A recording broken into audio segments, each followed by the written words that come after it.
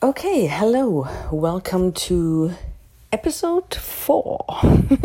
This is a really late one, so I'm not going to babble for too long because I'm not sure if I'm getting in trouble. The walls are quite thin in this little backpackers hostel here. It is 11:30 at night. And I actually just had a night out, if you want to call that way, if you're home before midnight. And it was really nice. What I wanted to talk to you about today, the stuff that I was thinking about today, is connecting with people and staying connected. Because I met 3 people here in Vancouver and Vancouver Island that I have connected with before I arrived here, and then we reconnected when we came. And it's quite interesting, each one on a different way, and each one with their own struggles basically to stay in touch. Because for me, it is easy because I'm on all the social media networks. I'm on WhatsApp with whatever phone number I'm using. I have a bunch of emails, but obviously email is difficult. But I had it before that I met people that I liked and wanted to stay in touch with. And then they said, oh, but I don't do social media. Here's my email address. And then you go like, we're not going to send emails. Forget about it. So it was such a shame basically to have to let a possible good friendship go. Or even dating. I once had like a guy that I really liked, and then he goes, I'm not on social media. And I said, well, bye then. Because it's like, how do you expect us to stay in touch? Like, you really think we're going to completely get to know each other by writing on WhatsApp or sending email? The way we have nowadays is we have social media. We can look at how somebody is. We can see their pictures when they interact with friends. We can see what they do, what they like. And then we can build on that by writing. But if you miss all that information, nowadays it's so difficult to then say, oh, I'm going to spend all my day to talk to this one person to really figure out via text messages if we're compatible or not. It is super difficult. So the interesting thing with these 3 people that I met here, all these Canadians from Vancouver, 3 different things. So one of them, back in the days when I was living in the Isle of Man, I was offering couch surfing. So I'm not sure if either of you guys know couch surfing. I think it's .com, like a platform where you can offer people your couch for free. And also you can use other people's couches all over the world, right? So basically travel the world for free when it comes to accommodation. It's a really cool thing. And when I was living in the Isle of Man, I had this nice apartment, and I was like, you know what, this is so nice. It would be a shame if I won't share it, right? So I started offering it on couch surfing, and I had a couple of people come visit over the years, and all of them I added on Facebook afterwards. So we all stayed in touch. And there was this one guy, and he's called Ryan, like everybody in Canada is called Ryan. He stayed at mine during the TT motorbike races in the Isle of Man. And so that was 2011. So it's like 8 years ago. And we stayed in touch on Facebook. And when he left me a little moose magnet, greetings from Canada. And he said, whenever I come to Vancouver Island, I have a place to stay, basically. And I was like, this is amazing, right? So 8 years later, I actually make it to Vancouver Island. And I did write him a couple of weeks earlier saying, hey, I am coming to Vancouver Island. So I wrote him on Facebook and never got a reply. And I was like, oh, well, looks like he's not really on Facebook anymore. And that's it, right? So, sorry. So now that I have 2 days left in Vancouver, suddenly he writes and goes, oh my God, I just logged into Facebook and I saw you wrote, I'm so sorry. Let's meet for a drink and some dinner. And so we actually did. And it was absolutely amazing. So we just like had Algerian food, I think it was, or like it was like an interesting mix of Mediterranean, Moroccan, Lebanese, kind of. It was really nice. And then we went to had some dosas. That's the right word, right? Indian dosas, yeah. And then we went to a pub and had some drinks and just like catching up, like what happened the last 8 years. And it was really interesting. It's just like, it is difficult if somebody is not following what you do on social media.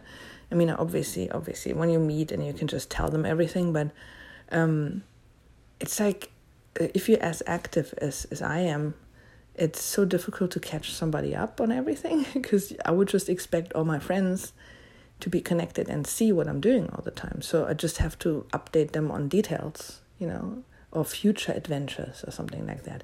And I'd rather want to hear from them, so it's a bit of a weird situation, but I'm really glad it worked out. And I met him and we spent some time. And yeah, I had one chance at least to go out and had a couple of drinks. And now he actually said he lives in Vancouver and I will have a guest room if I ever want to come back. Yes. And the other person here was in Vancouver Island. It was a similar situation. I met her in Vegas, and she gave me her business card with an email and phone number. And we met another time because we got along really well. And then I met her in Vancouver Island, and then I said, listen, like this mobile number that I'm using right now, the US number, is not going to exist anymore as soon as I leave the US after this, right? And then she said, yeah, but we got email. And I said, we're not going to write each other emails. This is not going to happen, right? And it makes me quite sad, because I got along really well with her and I would like to hear from her more. But how likely is it that you actually start writing emails back and forth? I once had that with a friend who was in the Isle of Man. He was one of these like young hippie guys. And he left the company at some point and went traveling. And I said, how do we stay in touch now that you don't do social media because you're too hippie for that, right? And then he said, oh, we can write email. And I said, yeah, it's not going to happen, right? So how it then happened was at some point that I just wrote him an email and said, so what are you doing right now? Where are you in the world? And then he just sent me a picture of a tent in a forest and said, greetings from Italy. And I'm like, I can't do this. I really need to be connected on social media and have more regular updates. This is not how I communicate and stay in touch with people. And the third person here is somebody I actually matched on Tinder with a year ago, and we added each other on Facebook. Never really had much interaction. And then when I came here, he said, hey, welcome to Vancouver, right? So I saw my chance for a date, which didn't really happen as such, but I think I made another friend. And all of this basically happened because of, not all of it. No, none of it. One of it was Facebook, one of it was couch surfing, and one of it was a personal interaction that I made these friends. But staying in touch with them, it looks like I can only really do with one, and that's the person who's on Facebook. So I'm not sure what the point is, but it made me think quite a bit of meeting all these different people all around the world all the time, and you make a really good connection with somebody, and you just you won't be able to stay in touch, and it makes me quite sad. But then again, how was it when we were teenagers? I mean, of course, we had like phone calls and we wrote letters.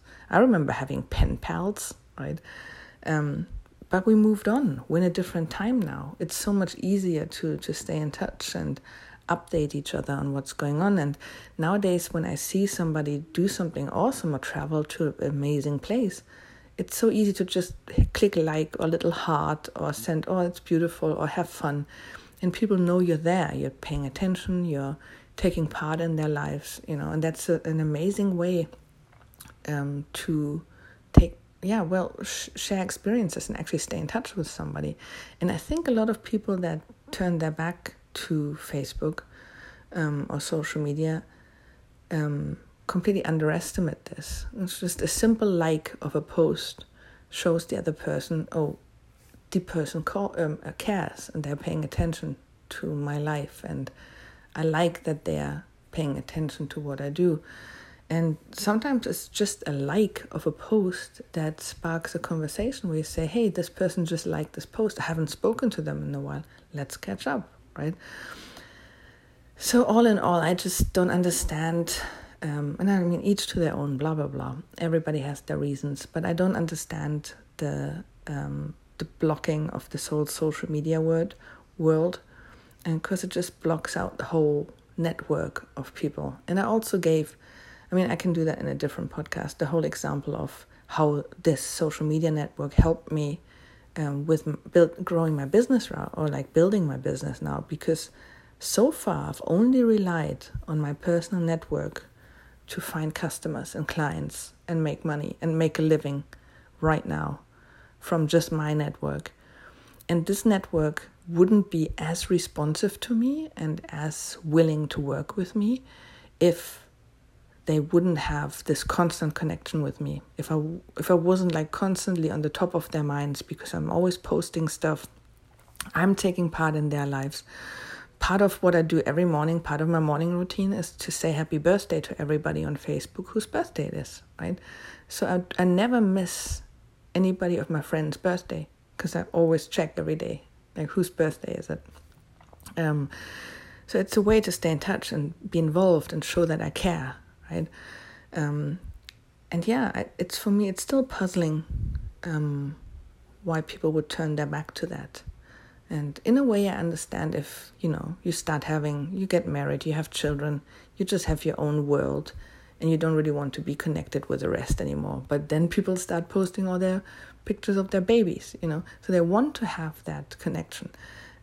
So it's a bit of a strange situation. And once again, I would love to hear from people, and not anecdotal, because like I hear usually when people tell me why they left social media, it's anecdotal. It's like, oh, there was this one guy that did that, or there's so much drama. It's like, these are your friends. Like, you can just unfriend them or mute them. You don't have to listen to drama. I don't understand, right? I don't have drama. I once had 5,000 friends on Facebook, and there was no drama. It's like, it's depending on what you want to see. So if there's anybody out there listening to this and is one of the people that has stopped using social media, I would really love to understand a little better why you would turn your back to the network, like the network of people all around the world, connections, human connections with other people, how you compensate for that, and what the reasons are, and not the anecdotal ones. Oh, there was this one guy, or my ex started, stalking me or something. I get all those reasons.